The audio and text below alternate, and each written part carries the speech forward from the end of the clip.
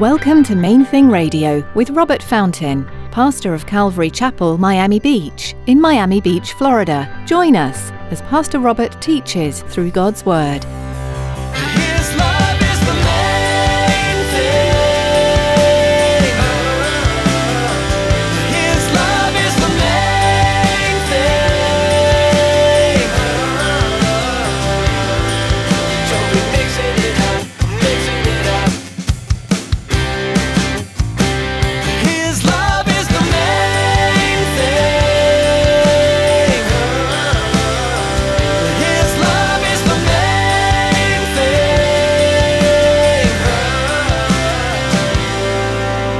God said, don't take stuff out of your house on the Sabbath day.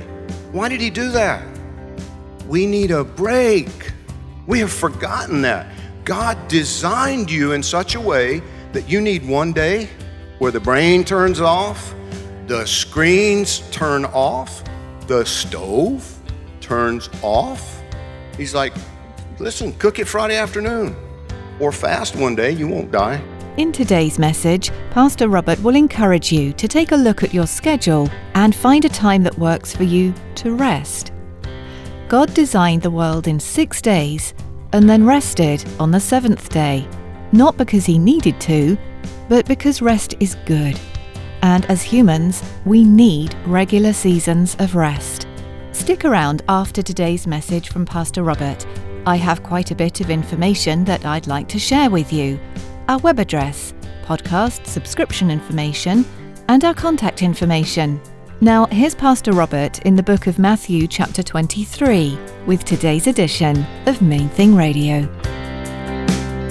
His love is the main thing.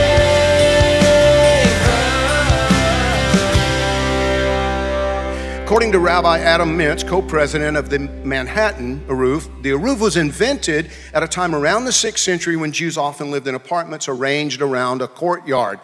The local rabbis came up with the idea of the Eruv to allow people to bring things like food from their homes into the public area. He says, quote, all religions have legal fictions. And in order to enhance the enjoyment of the Sabbath, the legal fiction of the Eruv that the rabbis instituted was meant to symbolically enclose an area so that the area could be considered as a symbolically private Jewish area. What does that mean? Well, it means that technically you shouldn't be carrying that basket full of watermelon outside the front door of your house.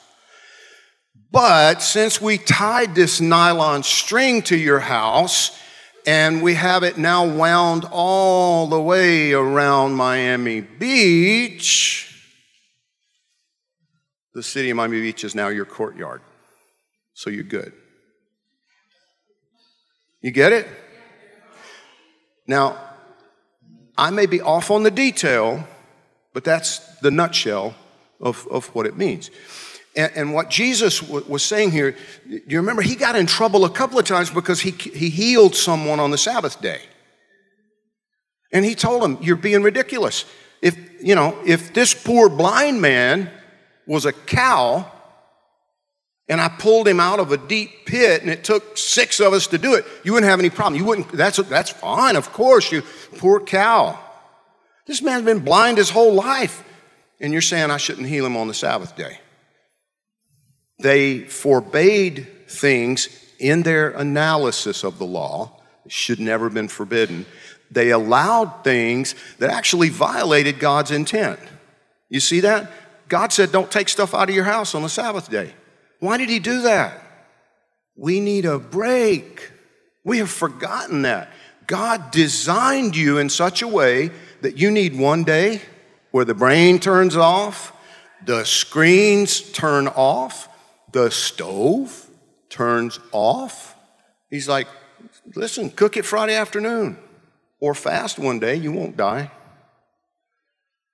But he did it. Jesus tells us the Sabbath was made for man, not the other way around. He didn't do it just some arbitrary thing and it's the same way with all of the law.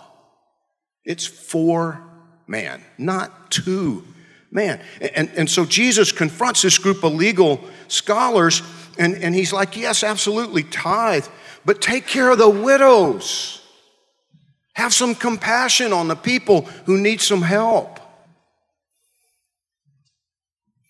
Listen, as Christians, you and I need to remember that our good works don't buy God's grace for us either.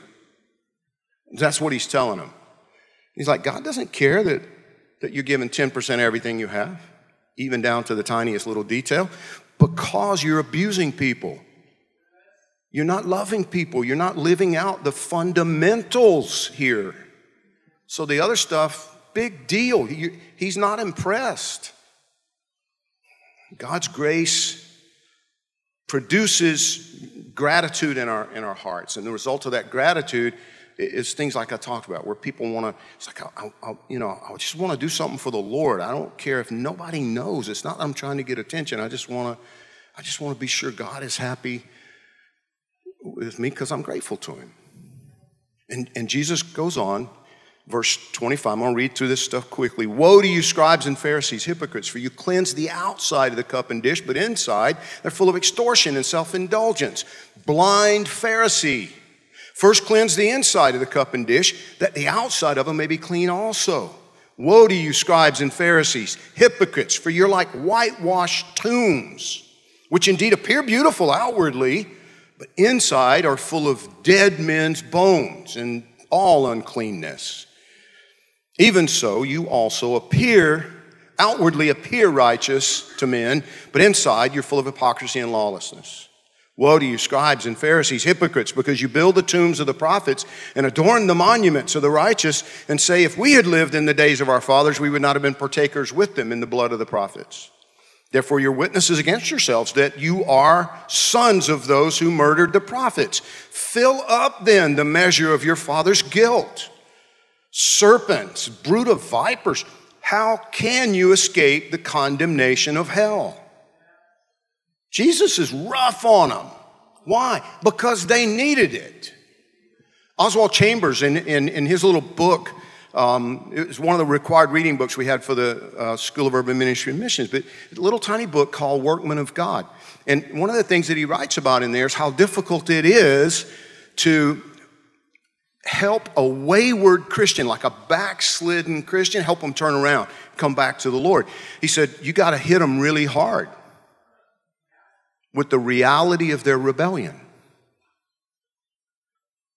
I heard a pastor say one time that the only way to actually engage in sin is you got to lie to yourself. You have to convince yourself that it's okay. That it might even be good for you. You have to convince, you have to persuade yourself of the lie. And what Chambers says is you have to nail them with the reality. And that's what Jesus is doing for these Pharisees. There's clear evidence in the Bible that some of them heard it. Some of them took it to heart. Not many, but some. Maybe only one or two.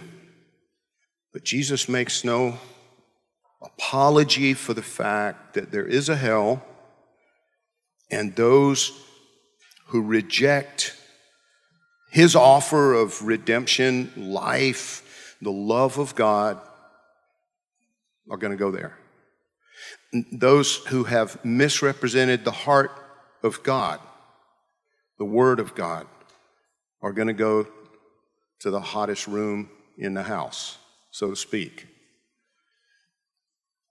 Verses 34 to 36, Jesus says, therefore, indeed, I send you prophets, wise men, and scribes.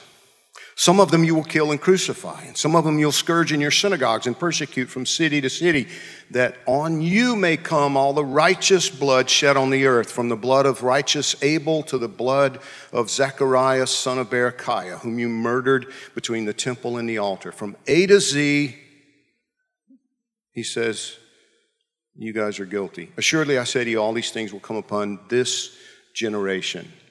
Now, please don't miss the fact that Jesus was confronting a generation of Jewish leaders. Not all Jews for all time. Do you understand what I'm saying? People have used this, among other passages, to justify anti-Semitism, which is it's just wickedness. It's just people being used by the enemy. Jesus confronted a specific group of people, and he says, you're going to pay for your rebellion.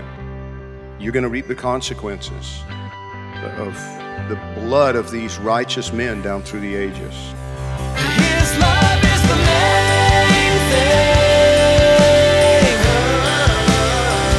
His love is the main thing.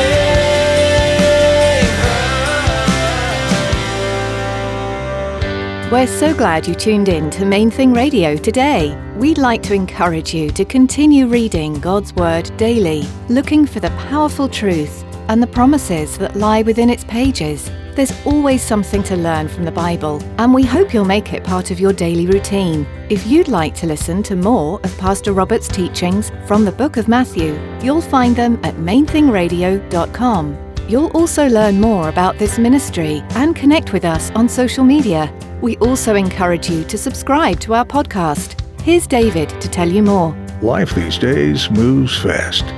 From one appointment to the next, most of us race through our days at blinding speed. But there's always a moment to pause. Those in-between times are great opportunities to connect with God. Subscribe to the Main Thing Radio podcast to enjoy messages like you heard today, anytime, anywhere. Simply go to mainthingradio.com and click on the podcast button. Thanks, David. We also want to invite you to join us for worship this weekend. Come visit Calvary Miami Beach on Sunday for worship and Bible study, or join us online as we live stream. You'll be able to find out all you need to know by clicking on Calvary Miami Beach under About at our website. Again, that's mainthingradio.com. That's all we have time for today. Join Pastor Robert next time, right here on Main Thing Radio.